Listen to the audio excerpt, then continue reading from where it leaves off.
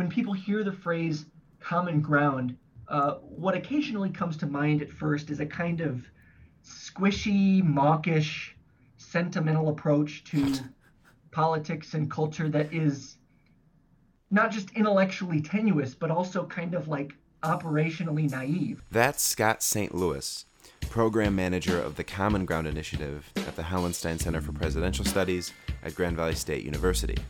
Today we hear from Scott about what it means for the left and right to find, or even to pursue, common ground in a time of political hyperpolarization such as ours. You're listening to a podcast brought to you by the Hauenstein Center. I'm Joseph Hogan, and this is Common Ground.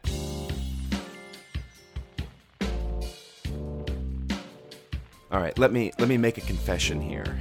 For a number of months, since November at the very latest, I think it's been difficult to know what it would really mean, to pursue common ground between the left and right. In many ways, the polarization of the last few years, which simply reached its peak during election 2016 and the victory of President Trump, seems to have marked a national repudiation of centrism and political moderation. So in one sense, whatever rolling green hills of common ground that once might have separated the left and right appear now to be a kind of no man's land, a kind of killing field between two distant trenches. So if pursuing common ground means, say, splitting the difference between the left and right, or finding yourself squarely in the middle, well, that seems kind of impossible and not all that helpful. But Scott St. Louis, our guest today, assures us that that's not what the pursuit of common ground is about at all, at least in his view. In our conversation, Scott advances a rather different, and I'd say more useful definition of common ground. We discuss how he uses this definition to plan events and host debates and dialogues at the Hauenstein Center. Finally, Scott and I discuss the benefit of hosting such events on college campuses, and Scott considers some new definitions of the public intellectual. All that and more is coming up in this episode of Common Ground. Well, Scott St. Louis, thanks so much for coming on the podcast and talking with me. Well, thank you for having me, Joe. So, Scott, you've taken the reins of the Common Ground Initiative at a time of, let's say, polarization. What does finding common ground mean when the gap between the left and right is so wide? So does finding common ground simply mean, as it once probably did, and we've talked about this, this merely sort of splitting the difference between two political poles? Or is it now, after the election of Trump and after the sort of the disillusion of a lot of our a lot of bipartisan feeling, is it something else entirely now? Yeah, well, thanks for those great questions. How to start? Well, as you already know, Joe, I took over as program manager of the Common Ground Initiative in August 2016. So my transition into this role at the Hauenstein Center has been defined in large part by its very consequential timing with regard to events on the national stage. Yeah. Most obviously including the presidential election back in November. So just to start things off, I'll say just a few things in general about the Hauenstein Center and the Common Ground Initiative, because, in my opinion, there's really no more interesting place to be at this particular moment in time. We're a center that uses our commitment to scholarship and to the humanities and to leadership development in order to design free public programming around a number of subjects that everybody seems to be really, really interested in right now. So, think about this. The full name of our office is the Hauenstein Center for Presidential Studies. Our public programs in the Common Ground Initiative focus on cultivating this robust kind of conversation with progressive and conservative thought leaders, often bringing them together onto the same stage. And in June of this year, we're hosting our third annual Midwestern History Conference with nearly 100 scholars who are committed to deepening our understanding of this region of the country that really surprised a lot of people in November. So the Hauenstein Center has already spent a number of years cultivating, I think, a distinct focus on at least three things that have proven truly captivating to millions of people in recent months, especially. So, for anyone who's interested in learning about what the humanities can bring to the table for our civil society, for our colleges and universities, I just tell them to look into what we do here at the Hauenstein Center. But with regard to your question about the meaning of common ground in an age of great acrimony and polarization, I'm not really sure that common ground, as we use the term at the Hauenstein Center, could ever really be defined as the act of just trying to split the difference among various constellations of thought. And if it ever did mean that, then that's really not the case at this moment in time. But nevertheless, that is probably the most frequent misconception I encounter about the nature of our work. When people hear the phrase common ground, what occasionally comes to mind at first is a kind of squishy, mawkish, sentimental approach to politics and culture that is not just intellectually tenuous, but also kind of like operationally naive, right?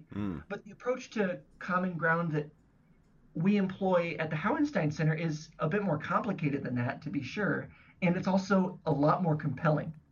So, first, common ground at the Hauenstein Center is about building a shared forum in a fractious time. I mean, no matter what your politics are, it's clear that we are living through a challenging moment in our nation's history when citizens from different backgrounds and traditions, from different socioeconomic circumstances, have plenty of easy incentives to work and to communicate exclusively among those who already share most of their basic principles and assumptions and interests.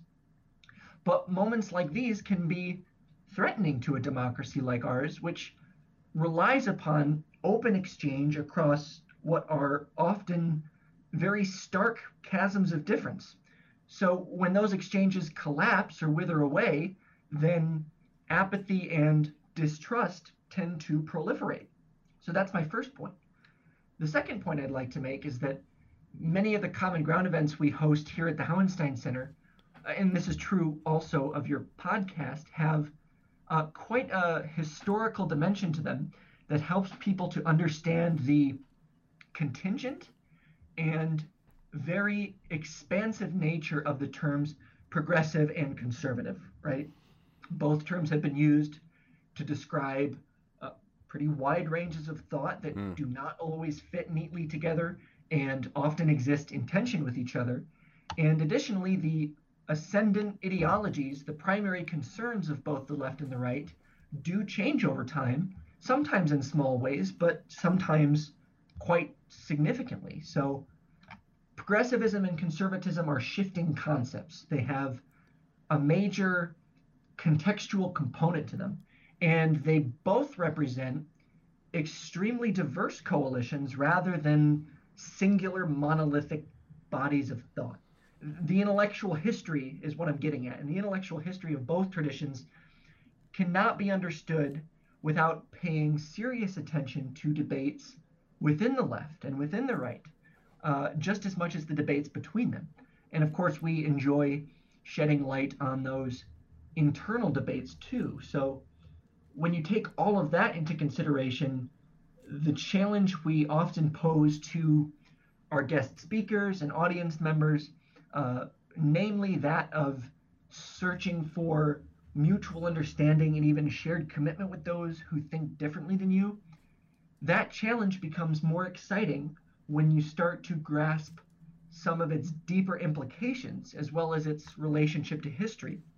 I often feel that my job involves a really striking combination of intellectual history and almost public humanities type work that is both very, very rare and extremely exciting. So to sum things up for you, here at the Hauenstein Center, that phrase, finding common ground, it's not about just draping ourselves in the flag As I've said elsewhere, it's not about promoting misty-eyed false unity. Um, instead, it's about bringing attention to bear on crucial democratic conversations that are deeply informed by history and that need to take place among members of both the left and the right. And at a liberal arts institution like Grand Valley, I think programs of this nature are valuable for their own sake. Our events encourage people to learn broadly, to think both critically and sympathetically, to debate rigorously, and also to develop, I think, a healthy degree of doubt that prepares you to deal with ambiguity and change, and that fosters a lasting curiosity about people who don't share all of your beliefs. And that's a really good thing. So Scott, I mean, I have a number of questions about what you just said. I mean, you managed to predict, I think, many of the things I was hoping to talk about. So that's very good. I'm hoping to dig in well, actually, something that you said first, something that you said just a couple moments ago, which is that the widening gap between the left and right has perhaps produced a good deal of perhaps, I think the phrase used was political apathy among voters and citizens. I think that's almost certainly true. But at the same time, so I think there's got to be that group. But there's also a group that has responded to this acrimony with a new sense of political purpose, and so I'm hoping to ask a question about them. So so if someone were to be skeptical about the value of finding common ground, and they were probably using the definition of common ground that you sort of dismissed earlier, but let's imagine that they're using this definition of common ground as the splitting of difference. I'm thinking these skeptics might say something like this. We're in a situation, where political battle lines are being drawn. I, the skeptic, so disagree with the right or the left that I know I can't gain anything from meeting them halfway. Instead, I'm going to stick to the principles I have and fight for them and do the messy work of politics that way. How do you, Scott, reply to such a view? Does common ground mean being a moderate, or does it mean refusing to live in an echo chamber, perhaps the echo chamber I'm trying to describe? So let's say you were seated across from someone who thought that way. What argument would you advance to convince him or her that it's worth at least discussing with someone from the sort of opposite pole? Yeah, that's a really good question.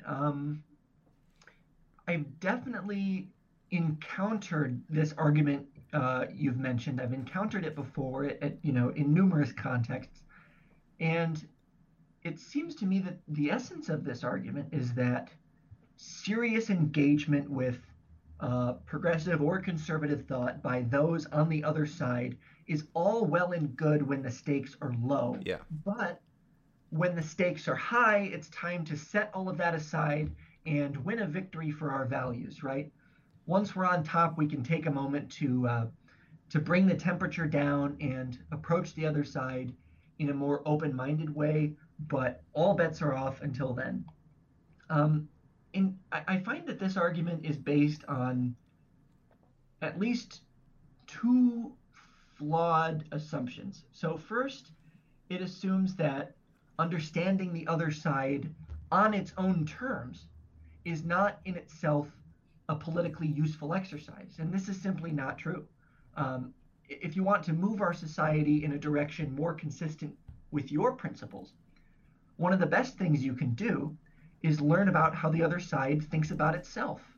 If you study their discourse, if you learn their history, it is far more likely that you will find those areas where your own principles can address the unresolved conflicts that people on the other side are grappling with among themselves.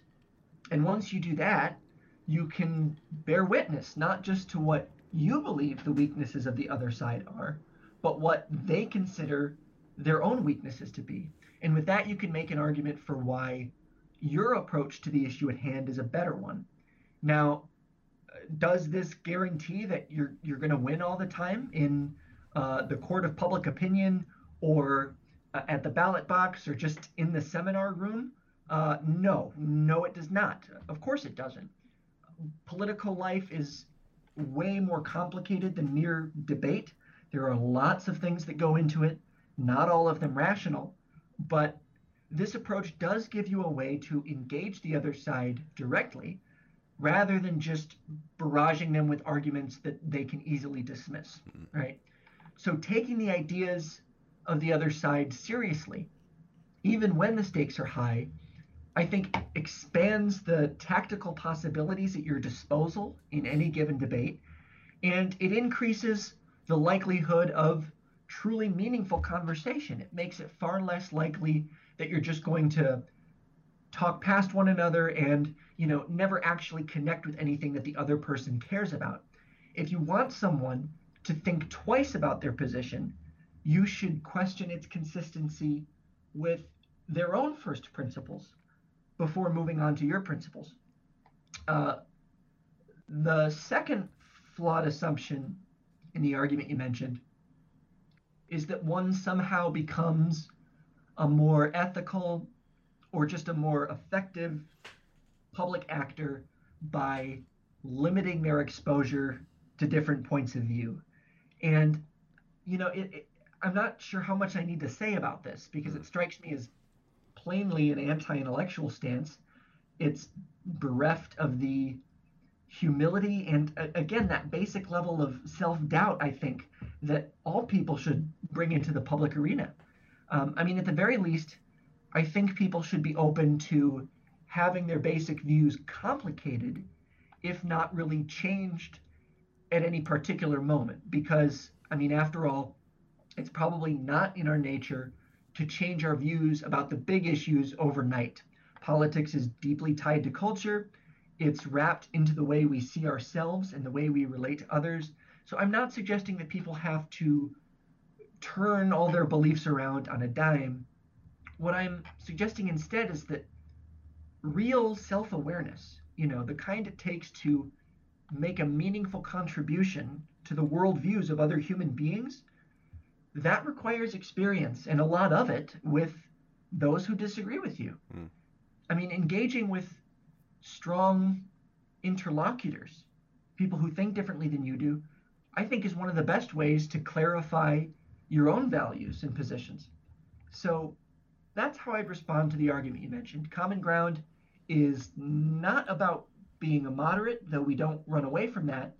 Instead, what it's about is practicing humility and cultivating self-awareness by refusing to live in an echo chamber. In doing that, you take a critical step toward sharpening your own thought and bringing your own best self to bear on matters of public concern. So whether I'm casually speaking to someone on the left or on the right, whether I'm talking to a leftist or a dyed-in-the-wool Trump supporter, in some way or another, I just tell them that you are ignoring the other side to your own detriment and at your own risk. So let's find some sort of on the ground examples of what you're talking about and its dynamics. I think you've put it really well. I'm wondering if you might be able to just give listeners a sense of an upcoming conference you have, the sort of conservative, I think you're calling it the Conservative Progressive Conference. Yep. So who's first? I guess my question is this: who's coming to that, and why did you choose or ask some of the guests to come and participate in this conference? And how does it encourage this interaction, this fruitful encounter between not just the left and right, but also between people on the left among themselves and between people on the right among themselves? Because you have, I think, as I was looking at your speaker list, and you have people, for instance, conservatives, but of different conservative stripes and organizations. So I'm wondering if you could talk about that, for instance. Yeah, so the event that you're referencing is going to take place just a little less than a month from now on May 4th, 5th, and 6th.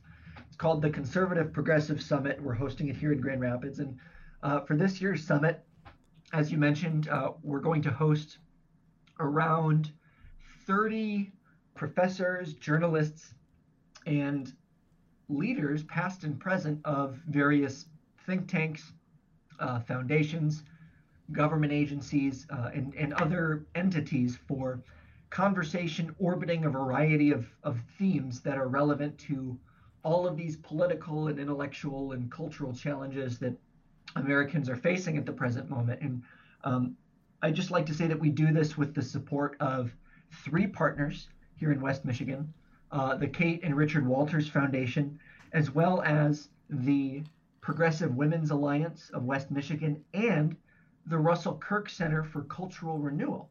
So even our partnerships for this summit reflect the interest on both the left and the right that our work generates. So what kinds of people are we bringing in for the summit? Well, we can just look at, I think, a representative sample of the publications that have been impacted in some way by those who will be participating. We've got editors, advisors, columnists, staff writers, contributors from, well, I can just list them off here. I have them in some notes on my desk.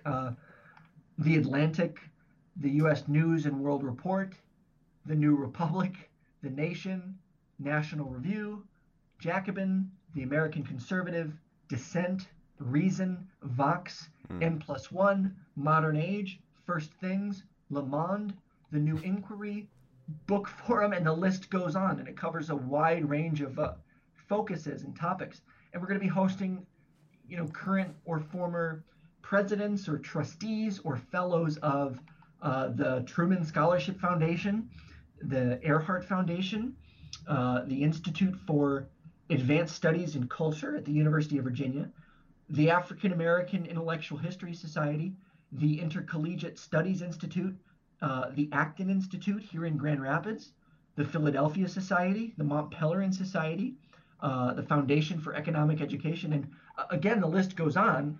I need to add, of course, that these speakers are not attending the summit to represent these organizations in an official capacity, but nevertheless, the listing that I've just done, I hope it gives you a great illustration of the intellectual talent and energy that's going to be in Grand Rapids early next month. And I'd say for an example of how we'll be promoting that sort of intra-coalition dialogue among members of the left and among members of the right, I think a great example of this is going to be a roundtable that we're hosting to finish off the summit. We're just calling it Conservative Thought in the Age of President Trump. And our guest speakers on that roundtable, it's going to be moderated by Mark Henry, who is a former vice president of the Intercollegiate Studies Institute. He's done a lot of work with the conservative journals Modern Age, the Intercollegiate Review, First Things.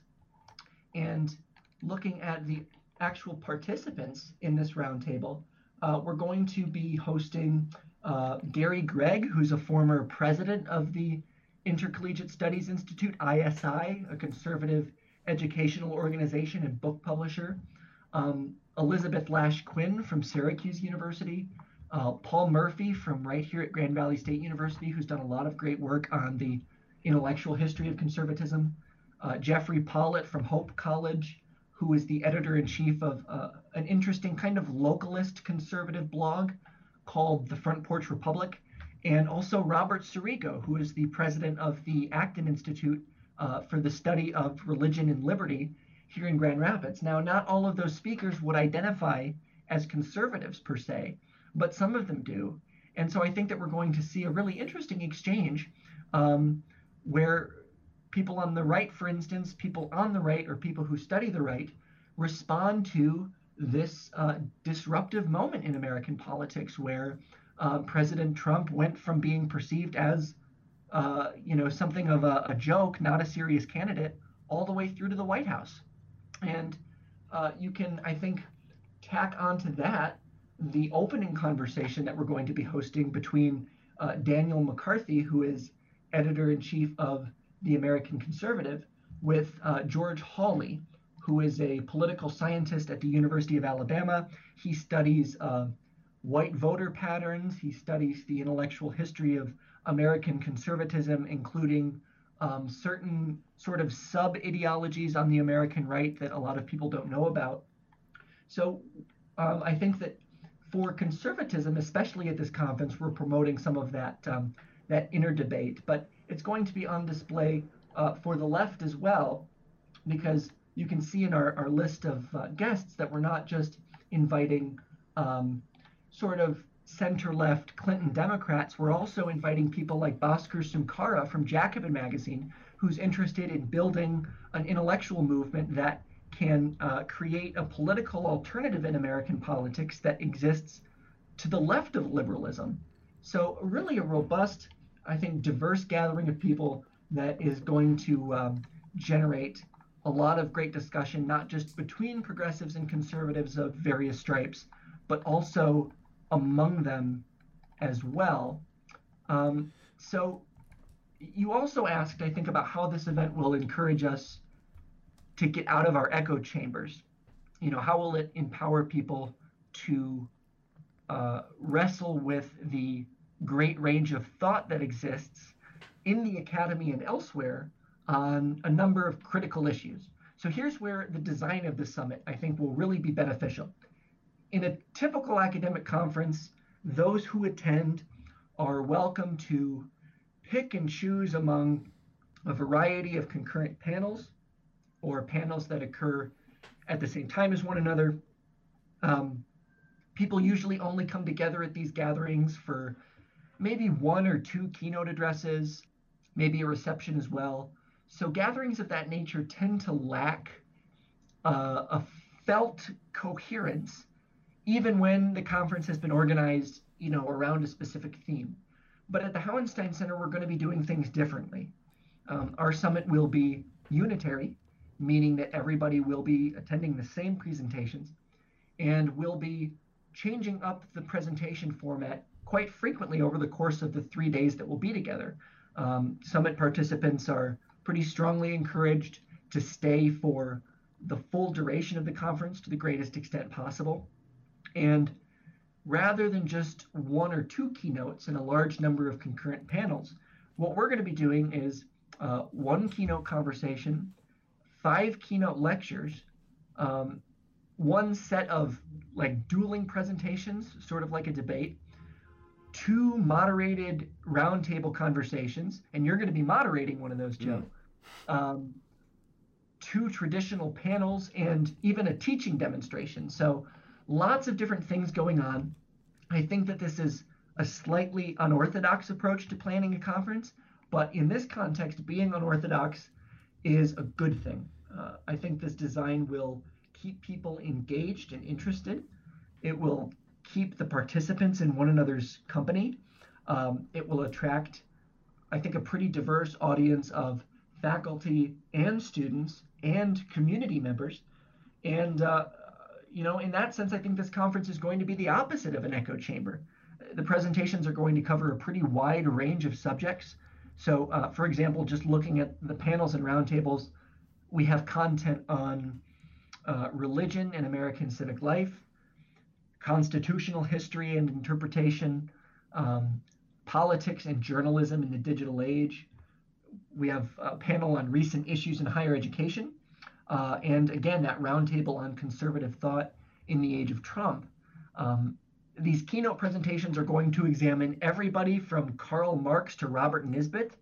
They're going to mention or explore the history of American news media, and even the concept of meritocracy and its really complicated, difficult relationship with democratic thinking. So, to summarize, this conference is going to be all about escaping the echo chamber. And, the other kind of question that, might come to mind is, well, how will this help us to find common ground in an age of hyperpolarization? Well, I guess we'll find out soon. And for those who can't make it to Grand Rapids for the conference, we do post video recordings of these presentations on the website. We'll be doing that later in the summer. We're really committed to making these intellectual resources as widely and as easily available as possible so that people all over the world can see what happens when you bring these public intellectuals and thought leaders together. Well, so I have a number of, as always, I have a number of questions about that, Scott. I mean, first is I love that formulation that you came up with, that most conferences lack a certain felt coherence. And I applaud you for trying to encourage that by mixing up the format and style of the conference. I'm very excited to visit for that panel, and I'll just add really quickly. I mean, to the question of who from the left you're bringing out. I mean, people on my panel include Sarah Leonard at The Nation and David Marcus, who is also at The Nation. And I mean, one thing that I'm so excited about is that Marcus is, I believe, literary editor at The Nation. And in that sense, he's doing work that would have a kind of political function, but is itself obviously literary. That is more broadly humanistic. And that's one question I was hoping to put to you, Scott, is, I mean, in many ways, what you could be describing would be purely political or exist on the level of policy debate and policy compromise. But of course it isn't. What you're talking about is a debate about ideas, in a sense, and a debate about culture, and about what it would mean to live a good life in America today, in its wildly and beautifully, perhaps pluralistic sense. I mean, what value do you think, on the one hand, doing the work that you do at a humanities institution, at a liberal arts university, what value do you think that brings to the kinds of conversations you're hoping to promote and to conduct? So I guess you're kind of asking me about the relationship of the work that we do at the Hauenstein Center to our location at a liberal arts university? That's right. And that's right. Generally, what value do you think your work brings to, say, even students who are at Grand Valley and who are trying to not just learn about politics and policy broadly, but also about the humanities? Yeah, that's a really great question, Joe. And I think it actually gets to an article that we've been discussing that was published recently by Daniel Dresner in the Chronicle of Higher Education. Do you know what Yeah, sure. The Public Intellectual. Yeah, it's called Triumph of the Thought Leader and the Eclipse of the Public Intellectual, which has been, a pretty prominent motif, at least in some of these, literary and cultural and higher education type outlets, magazines. A lot of people can comment pretty astutely on those concepts, certainly more so than I can. People like Corey Robin and Mark Greif come to mind. But this article captured my attention for a few paragraphs. I'll just kind of summarize Dresner's article for you. Do you mind if I read an excerpt from the piece? By all means. Okay, well, Dresner is basically looking to categorize two different types of influencers, you might say, in the world of ideas. And he categorizes them into public intellectuals on the one hand and thought leaders on the other hand. And so this is basically Dresner's argument. Both public intellectuals and thought leaders engage in acts of intellectual creation, but their style and purpose are different. To adopt the language of Isaiah Berlin, public intellectuals are foxes who know many things, while thought leaders are hedgehogs who know one big thing. The former are skeptics, the latter are true believers. A public intellectual will tell you everything that is wrong with everyone else's ideas. A thought leader will tell you everything that is right about his or her own idea. Both intellectual types serve a vital purpose in a democracy. Public intellectuals are often bashed as elitists, but they help to expose shibboleths masquerading as accepted wisdom. They are critics, and critiquing bad ideas is a necessary function. Their greatest contribution to public discourse is to point out when an emperor has no clothes. Thought leaders, on the other hand, are often derided as glib TED talkers lacking in substance, but they can introduce and promote new ideas. During times of uncertainty and change, thought leaders can offer intellectually stimulating ways to reimagine the world. A public sphere dominated by public intellectuals has high barriers to entry. The marketplace of ideas becomes ossified and stagnant over time. One dominated by thought leaders has high barriers to exit. Too many bad ideas linger in the intellectual ether. A healthy public discourse in which good ideas rise to the top requires a balance between the two types of thinkers. And then Dresner goes on to argue that our politics are suffering from a lack of balance. The pendulum has swung too far toward thought leaders and too far away from public intellectuals, and we're in need of greater parity between these two camps he identifies. And every once in a while you read something that affirms what you've been working on, what you've been doing, but kind of reached that conclusion independently. And I think that's what Dresner has done here. It's really heartening because when you look at the roster for our Conservative Progressive Summit, of course we have journalists, we have think tank people, we have people who are very passionately committed to the way that they see the world in a political sense, and that's all well and good, and it's important, and I think you can make brilliant contributions to public life in that capacity. But we're also inviting people who I think will be well equipped as leading figures in the academy to challenge not just those with whom they disagree, but also their fellow travelers on certain more problematic aspects of their thought, expedient conclusions, uncomplicated perceptions, assumptions in need of questioning, things like that. So what can we offer to students? Well, I think that one's experiences in higher education as a student can vary pretty dramatically in some cases based on the specific type of post-secondary institution that you're talking about, right? So just consider all the different types you can name: community colleges, denominational colleges, small elite liberal arts colleges. You've got regional public universities, flagship publics, wealthy private research universities, and so on and so forth. So if I had to characterize all of these different types of institutions in one fell swoop, I would describe them as really misunderstood. And I'm kind of getting to your point in a peripheral way, so I need to explain what I mean by this. A lot of attention has been paid recently to protests and subsequent debates over like free speech on college campuses. Yeah, sure. And these are very, very important debates to have. Conversations of that nature loomed pretty large during my own time as an undergraduate at Grand Valley, and I'm glad that they did. I learned a great deal from those exchanges. But I do fear that the intense media focus on the occasional, what you might call a free speech flare-up at an elite college, those tend to obscure other issues in higher education that are of more immediate concern to a much larger number of people. So your average college student does not study at a highly selective elite place like Middlebury College, for instance. In raw statistical terms, most college students study at places that are a lot more similar to Grand Rapids Community College or Grand Valley State University.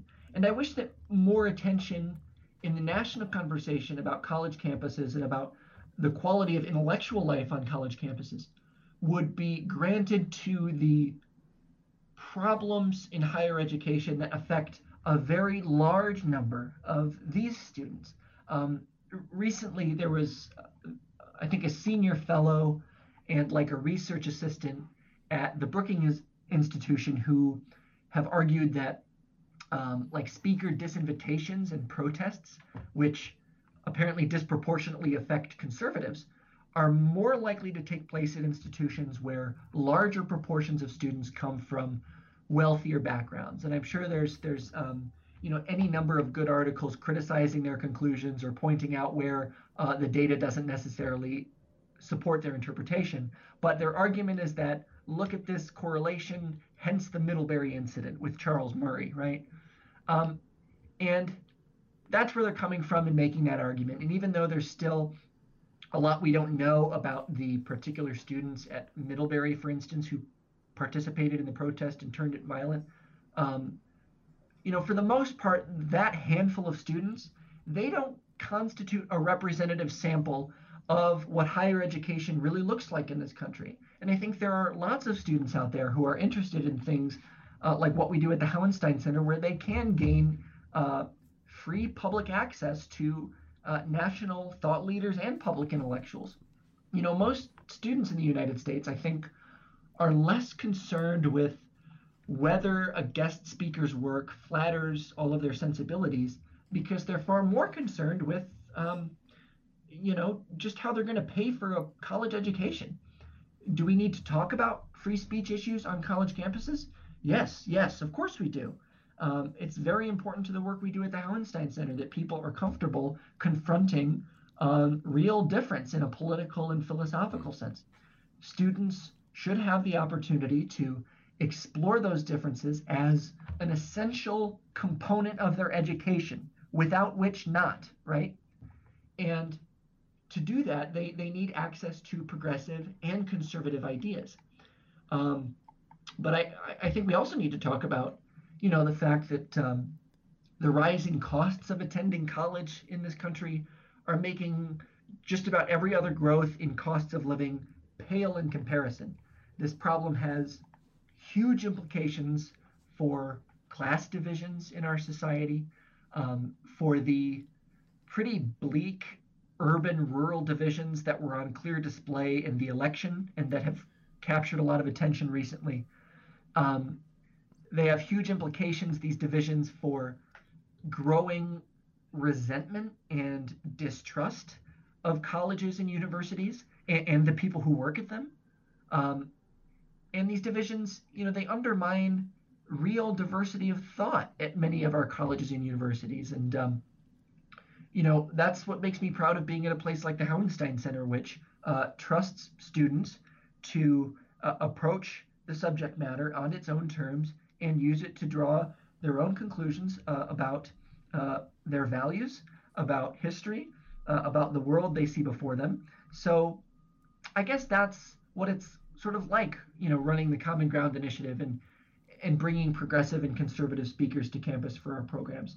I think that we've been successful with this programming because we are based at a place like Grand Valley State University, a public liberal arts institution with a large student body that is becoming more diverse every year. In fact, I think like a third of our student body is composed of Pell Grant recipients. There was a report released late in October 2015 by the Institute for Higher Education Policy. I think this report was supported by the Gates Foundation. And it showed that, I've got the number here, 48.4% of all Pell recipients in the state of Michigan were enrolled at Grand Valley. Nearly half of all Pell recipients in the entire state at just one university. That's an incredible accomplishment.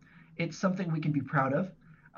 I believe that this is an institution which, in the big picture, does a great job of expanding access to higher education and getting students, often from modest means, on an upwardly mobile track. And in terms of the amount of people affected, that is a huge issue that I don't think gains enough attention in the national conversation because we focus on, the occasional, sort of outburst against free speech on college campuses.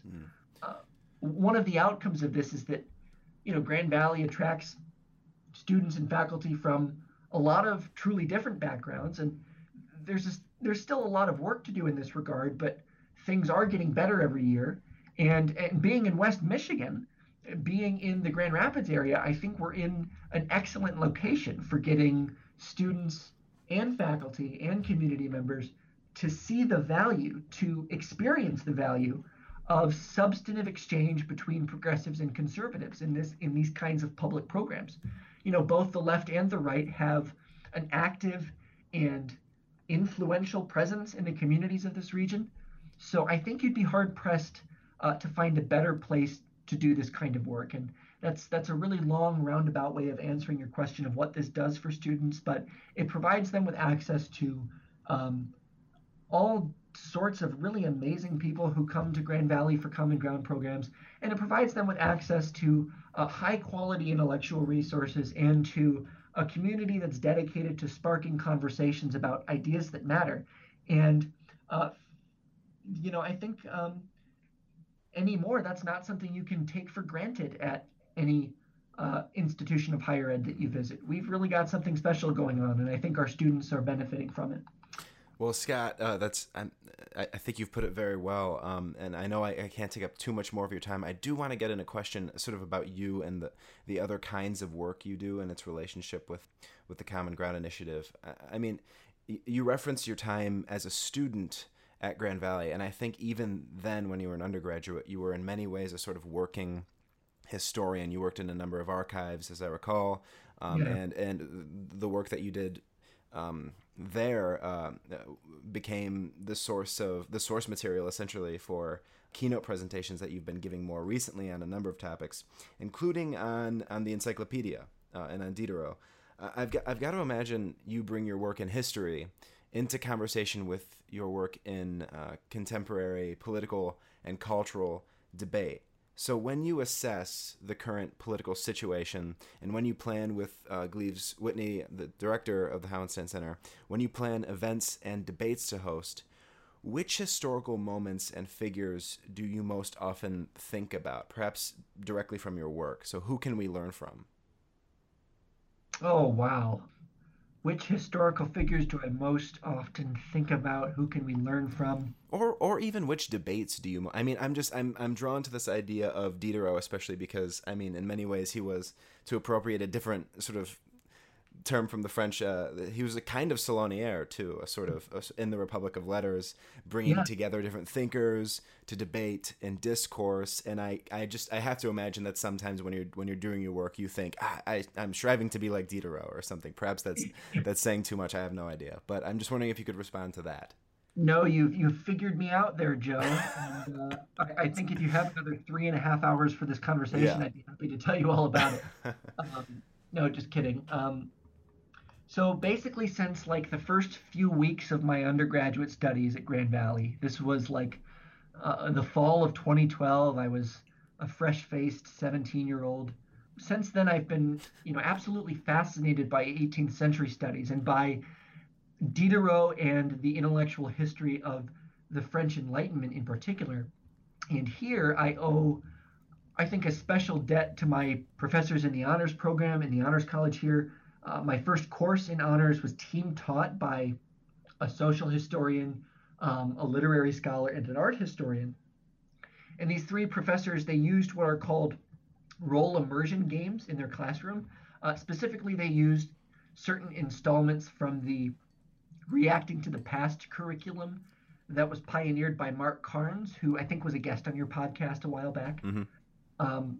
And this way of learning history, I was basically assigned to assume the person of Diderot for a resurrection of the Salon of Madame Geoffrin in 18th century Paris. This way of learning history, of immersing yourself in the world of the person you are assigned to actually become in the classroom during these exercises, it really stuck with me. It encouraged me to learn as much as I could about Diderot's encyclopedia, and then to do my own research on the subject, to give national conference presentations and publish journal articles, curate a public exhibition, and give those keynotes you mentioned, and so on and so forth. And it's all because of that really impactful way that the material was taught to me. But going back to your original question, the people whom I have studied in the greatest depth in my short career, if you will, lived and worked in the milieu of the great 18th century French saloniers and philosophes, specifically those who contributed to this Diderot's encyclopedia. This was a 28-volume reference work that was originally published between 1751 and 1772, essentially in an attempt to make a great body of human knowledge accessible in a single unit of writing and illustrations, right? This text was distinctive, I think, for its focus on the trades and crafts and activities of ordinary people, as well as for some of its democratic sensibilities and its challenges to the Catholic Church and the French royal government at the time. This was listed on the Vatican's Index of Forbidden Books. It was condemned by Pope Clement XIII The editors, including Diderot, were threatened with the death penalty for sedition by the French government for standing up for, the principle of natural equality over inherited status, critical thinking over deference to authority. And this was a really bold project in 18th century France, and I've loved studying it. But it's kind of a difficult text to study because, again, it assembles a really very wide range of thought into a single body of text. And so I do draw inspiration from Diderot when it comes to Common Ground in that regard. And I've drawn inspiration from Diderot, I think, for a number of other different projects too. So the encyclopedia contains nearly 22 million words. So here in the 21st century, large texts of this nature are being analyzed by scholars in the digital humanities with help from, comprehensive source digitization projects, with help from text mining applications that help us to learn new things about the work that would go unnoticed just by close reading with the naked eye. Although close reading by actual human eyes is always important too. I originally became interested in Diderot's encyclopedia because of great teaching and because my experiences in archives and in libraries and even on student government as an undergraduate led me to think a lot about the very rich history and also like the changing contemporary landscape of how ideas are or are not made accessible to people, the scholarly communication in the world. So I'm interested in learning about how scholars exchange ideas with each other, how they do or do not disseminate their thoughts and arguments to wider publics. So strangely enough, perhaps counterintuitively, my interest in Diderot and my work in building support for what's called open access scholarly publishing, and my work as a program manager for the Common Ground Initiative, all of that really goes hand in hand in my mind because it's all about, making high quality intellectual resources accessible to people on a democratic basis in an attempt to revitalize the connection between the academic humanities and the broader society. And then just a few other thoughts. My interest in the Enlightenment in another way relates to Common Ground because a lot of my recent reading has been focused on the intellectual history of American conservatism. So right now, for example, I'm reading Paul Murphy's great book, The Rebuke of History, which is about the Southern agrarians and their relationship to conservative thought. So the historiography of conservatism in the United States has recently gotten me interested in the extent to which our recent or even contemporary political divisions are influenced by the grappling that we Americans are still doing with the legacy of our founding century and with the merits and the shortcomings of Enlightenment thought. So going back to my remarks about scholarly communication, I'm primarily interested in learning and writing more about what you might call the politics of information access. Who gets access to intellectual resources and who doesn't, but also maybe someday I'll get a chance to maybe do a different project to study in depth the responses of, say, American conservatism to Enlightenment thought, which also could be a really exciting undertaking, albeit a different one. I know I just kind of touched lightly on a lot of different things. So, I mean, if you want to go into like open access or something more, I guess I'm happy to. Well, I also know, Scott, that I got to let you go in a couple minutes here. However, I will go ahead at this moment and take credit for, just by asking those questions, take credit for the fact that you so clearly have been able, in your scrambling to yoke together the varieties of work that you do in response to my question, a very clear mission statement for perhaps the next 20 years of your life. So you're welcome, Scott. And I'll say now, thanks so much for coming on the podcast, and it's been really great talking with you. Yeah, thank you, Joe. That was Scott St. Louis, Program Manager of the Common Ground Initiative at the Hauenstein Center. Common Ground is a podcast brought to you by the Hauenstein Center at Grand Valley State University. The director of the Hauenstein Center and producer of this podcast is Gleaves Whitney. Kadar Jabbar edits the podcast, and Andrew Whitney composed our theme music. The Hauenstein Center is inspired by Ralph W. Hauenstein's life of leadership and service. Our programs address many of the most pressing issues in American life. Our annual Progressive Conservative Conference challenges leading thinkers on the left and right to explore the possibility of common ground and to redefine their respective traditions. Our annual Conference on the Midwest brings together academics and journalists to discuss the cultural and political significance of the region that's often called flyover country. And of course, the Hauenstein Center is itself a center for presidential studies, and it's been quite a year for the presidency. To learn more about our programs, visit hauensteincenter.org and follow Hauenstein GVSU on Facebook and Twitter.